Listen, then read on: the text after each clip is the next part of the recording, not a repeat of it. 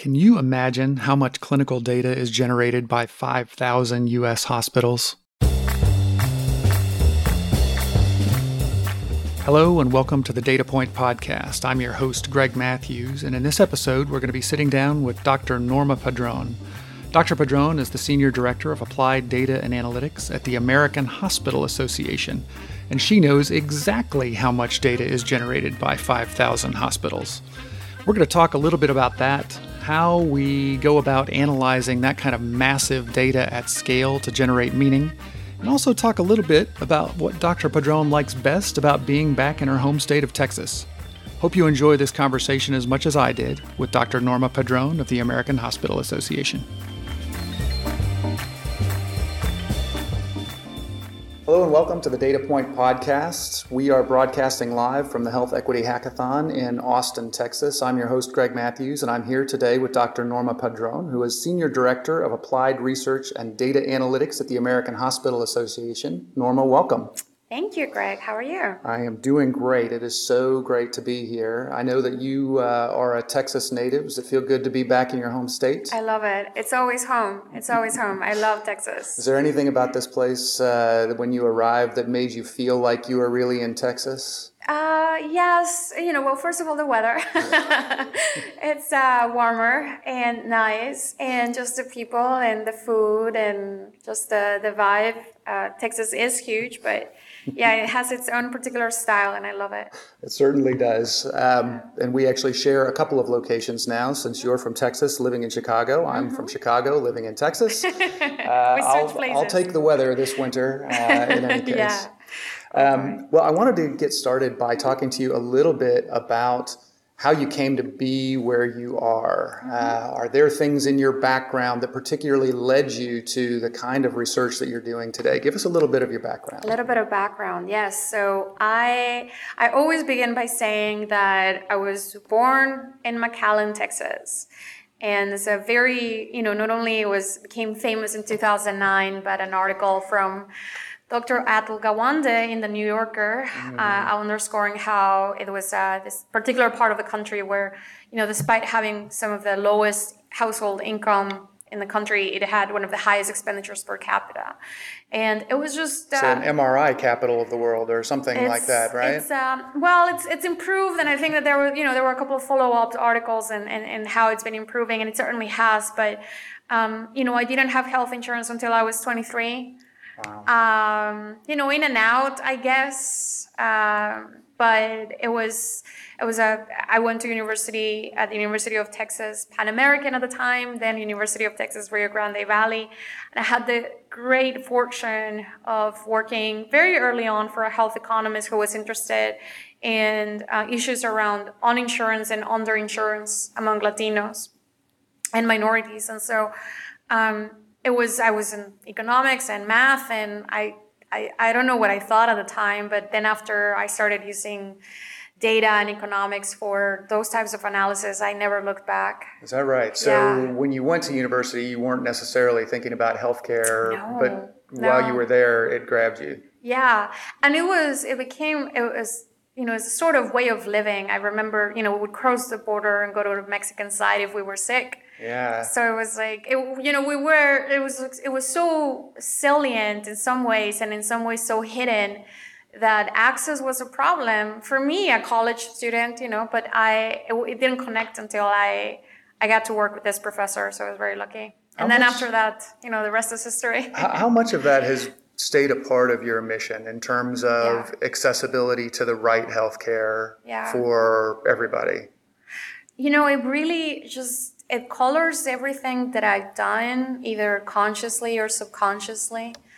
I think that I had, and as I've gotten to work and learn more about the different disciplines that really work towards advancing how to better deliver care, and so as I've been learning more and more about it through the years, just sort of like my own personal experience has colored the types of questions that I ask, the types of research questions. I was faculty and researcher and still do research, and so the types of questions that I ask, I think it either consciously or subconsciously, but that experience is something that has definitely shaped my way of thinking and my mission. Yeah, and you've had some interesting opportunities to live in a lot of different places in the world. Can you tell us about some of the stops on the way to Chicago? Yes, absolutely. So 12 cities, 4 different countries. Wow. I'm a gypsy. Apparently. Yes. So after, by working in this space so early on, I got the huge opportunity of being selected as a American Economics Association summer scholar. Okay. And that meant a full summer of nerding out, which then really embedded in me that I could go to grad school. Yeah. I don't know that up to that point I knew that. I just became part of it.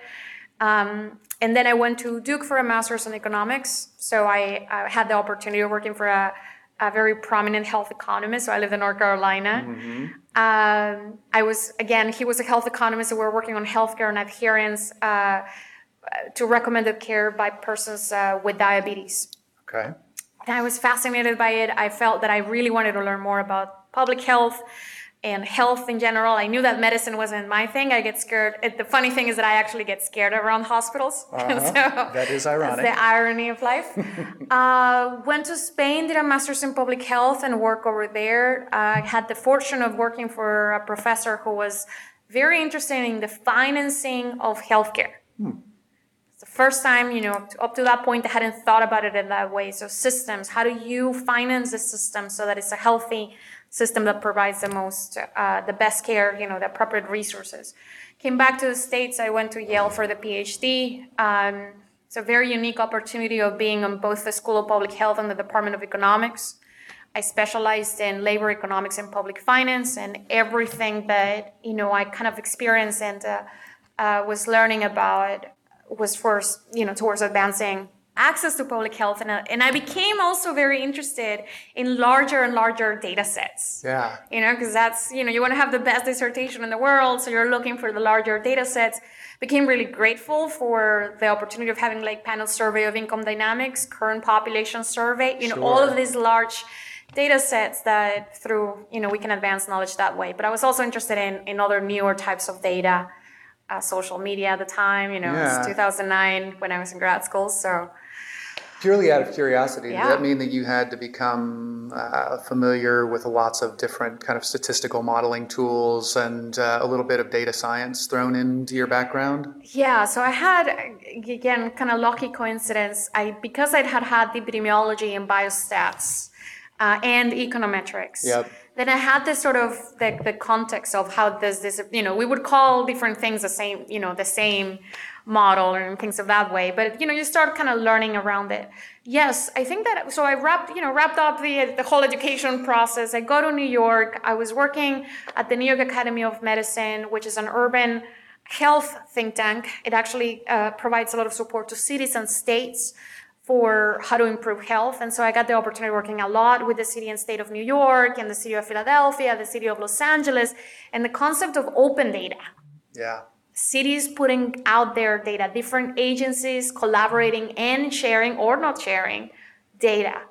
And that became fascinating. And yes, I felt I had to learn even more methods. I don't know that at the time I had the right skills, or toolkits. I was coding mostly in Stata, in SAS. But then I was like, I want to learn R and I want to do all of these other things. So a lot of hackathons, a lot of attending, learning groups and meetups, community in New York, as in many other areas, right? Like there's nothing stopping you to go and learn. Just go to those meetups. Exactly. Yeah. And how would you say, I think it's really interesting that you're here at this hackathon in particular. For our listeners who haven't been to a hackathon, Can you tell us a little bit about this one and why you might be interested in it in a way that's different than others? Yeah, absolutely. So this hackathon is very much in the vein of hacking by bringing a whole diversity of perspectives and knowledge for a common purpose. Some other, depending on other places where you might be, or types of, in other types of hackathons, it's a very specialized just sort of audience, and it's for advancing sort of like a narrower set of topics. And so here the topic is as broad as you can imagine, but equally as meaningful as you can imagine, because it's about driving health equity. And so we have, the American Hospital Association, we have nurses, we have the American Heart Association, we have local Austin technology groups, we have a variety of disciplines and fields and points of view, entrepreneurs, students. And so I think that the special part of it is that you get to hear about what they, how when a problem is put forth. And so a lot of the conversations yesterday were about, how discrimination actually has its impact on health. Well, nurses experience it day to day where they are delivering, but maybe they haven't heard the story of how, entrepreneurs think that they could or not address it, right? And so I think it's in the exchange what makes it so unique. The very, exchange of the diverse perspectives. So I think that for us at the American Hospital Association, and we have the Institute for Diversity, which is one of our units, obviously trying to promote and support and provide assistance to hospitals around the country, trying to move the needle in equity and diversity and inclusion, the how to get there. For me and for us is just, this is how you get to actually hear and learn what folks are actually doing in the space. So that's right. And it's interesting because I know that I, like many others, probably think of organizations like the AHA as being primarily focused on policy issues, on lobbying. Yeah. But what you're describing goes a lot deeper in terms of really building up a body of research. Can you tell more about some of the research priorities and why the AHA is so interested? Yeah, so absolutely. So the American Hospital Association is a member organization, right? And I sometimes get the numbers wrong, so I apologize for this. But out of the about 5,600, I think sometimes I hear 5,700, sometimes I hear 5,600. Out of the 5,600 hospitals in the country, over 5,000 are members of the American Hospital Association. And you're right that our members care a lot about policy, and we do have offices in DC where a lot of our team there specializes in sort of really, talking to rural critical access hospitals, safety net hospitals, when their policies, when their bills, explaining to them, what does actually this means to you. And I think that serves an incredibly valuable, need, for many of us in the office in Chicago and also in DC, but there are different units within the organization, like the Institute for Diversity, like the Value Initiative. The Value Initiative specializes in providing support and resources to members that are interested in getting behind, finding ways of affordability for care. And so we do serve that kind of broader umbrella. Obviously, we're a member organization. We want to serve our members the best way we can. We're like a neutral party, so we don't have other stakes than serving our members, which I think is a very unique position to be. And increasingly through the Center for Health Innovation, which is the umbrella under which the Institute for Diversity, Health Forum, the Health Research and Educational Trust live now in the Center for Health Innovation. A lot of our goals are geared towards kind of connecting the frontier knowledge, right, in the space. What's the frontier knowledge in equity and diversity and inclusion? How do we drive this immediately to practice? And, performance improvement. We understand performance improvement to be also a function of all these other factors, and there's all this body of evidence. How do we make this evidence and these applications really actionable for safety net hospitals, for critical access hospitals, for rural hospitals, for hospitals in urban, high density metropolitan areas? And that's the space where I'm in. Fantastic. We're going to take a quick break right now. We will be right back with Dr. Norma Padron. Stay with us. Hey everybody, this is Reed Smith. And this is Chris Boyer. And we are co-hosts on a show called Touchpoint, which is a podcast that's dedicated to the discussions on digital marketing and online patient engagement strategies, not only for just hospitals, but health systems and physician practices. In every episode, we'll dive deep into a variety of topics on digital tools, solutions, strategies, and other things that are impacting the healthcare industry today. And while you listen to this show, we would certainly love you to check out ours. All you have to do is swing on over to touchpoint.health for more information, and also some of the other shows that are featured on the Touchpoint Media Network. And we are back on the Data Point podcast. I'm Greg Matthews. We are here today with Dr. Norma Padron from the American Hospital Association. She is Senior Director for the Applied Research and Data Analytics team. I am going to say that 10 times fast when we're done here. Do you ever get choked up on that one? I do. And then a funny point on that is that I actually have 3 names. So it's Norma, Alicia, Alejandra Padron, okay. Right? And so I have a very long name. I have a long title, and I work for a team that has a long name as well, in an organization that also has a lot of acronyms and long names. So yeah, I get confused all the time. Exactly. So I won't feel too bad then. No, not at all. So we are here live at the Health Equity Hackathon, and we were just talking about the importance of the research that's being done in this newly funded innovation organization inside the American Hospital Association. Yeah. And I wonder if we can talk a little bit more deeply about really your mission there. Yeah. You know, you've been in academia for quite a while. You've gotten to work with some amazing people. Mm-hmm. Why come to an industry organization? What's it mean for you? Where does the passion come from? Yeah. Well, thank you for asking. I feel that if I were to describe it, I would say that just sort of my trajectory has been a little bit about having really the interest to advancing access to healthcare, and then pulling a thread that has gotten longer and longer and longer along the way. And so first, I think that the drive was, getting the skills to be able to be in the room, right? I would see that my professors were asking all these fascinating questions, and I wanted to be there. I wanted to be in the room also asking those questions and answering those questions. And so I think that the academic training, the story behind that was mostly about that. When I got into teaching and working with the system and with both researchers and administrators within the health system, when I was in New York at Sinai, or later when I was at Mainland Health in Philadelphia or the Thomas Jefferson Health System as faculty, that connection, right? How were the academics and the administrators connecting the dots, right? These large academic medical centers across the country. In fact, healthcare doesn't look like that for most of the country. Right. The majority of care is not provided at large academic medical centers, right? But I could see how exciting it was to be in New York and hear about redesigning contracts to provide better services for our postpartum care patients.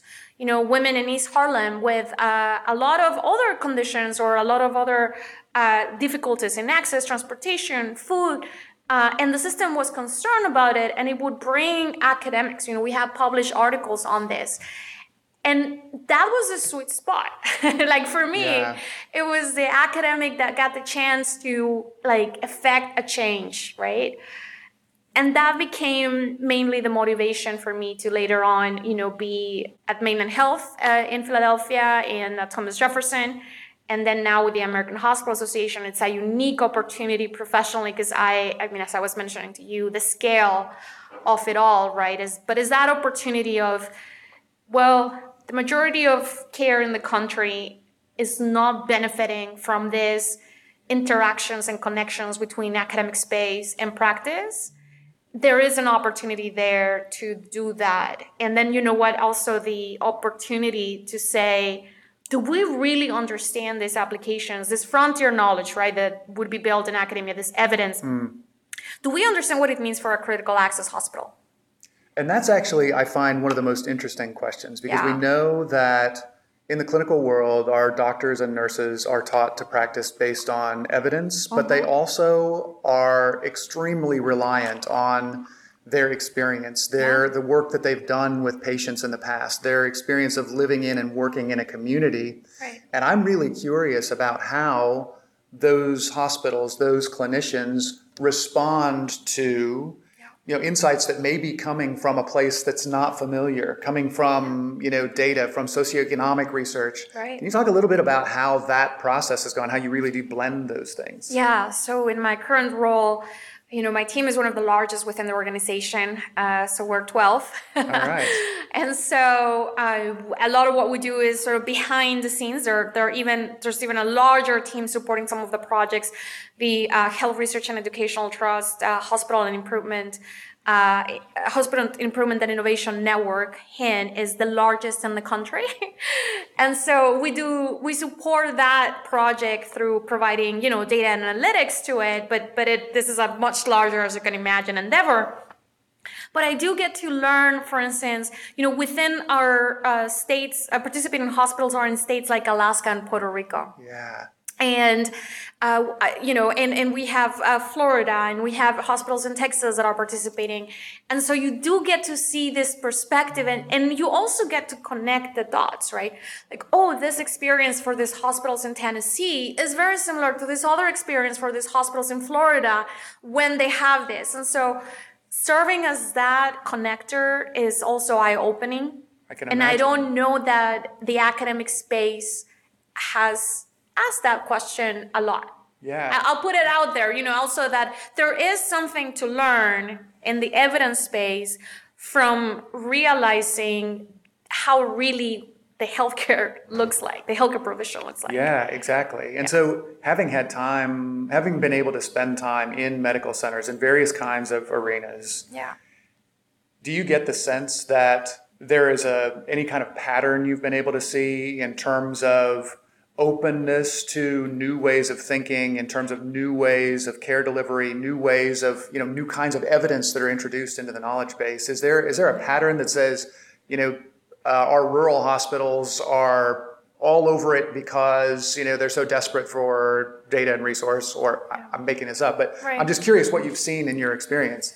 I think the most impactful thing is that it is the acknowledgement and understanding that in order to be applicable and actionable in healthcare, there has to be evidence, right? That is why this is an industry that is so fundamentally different than any other industry, because their lives are at stake, because this is a serious business.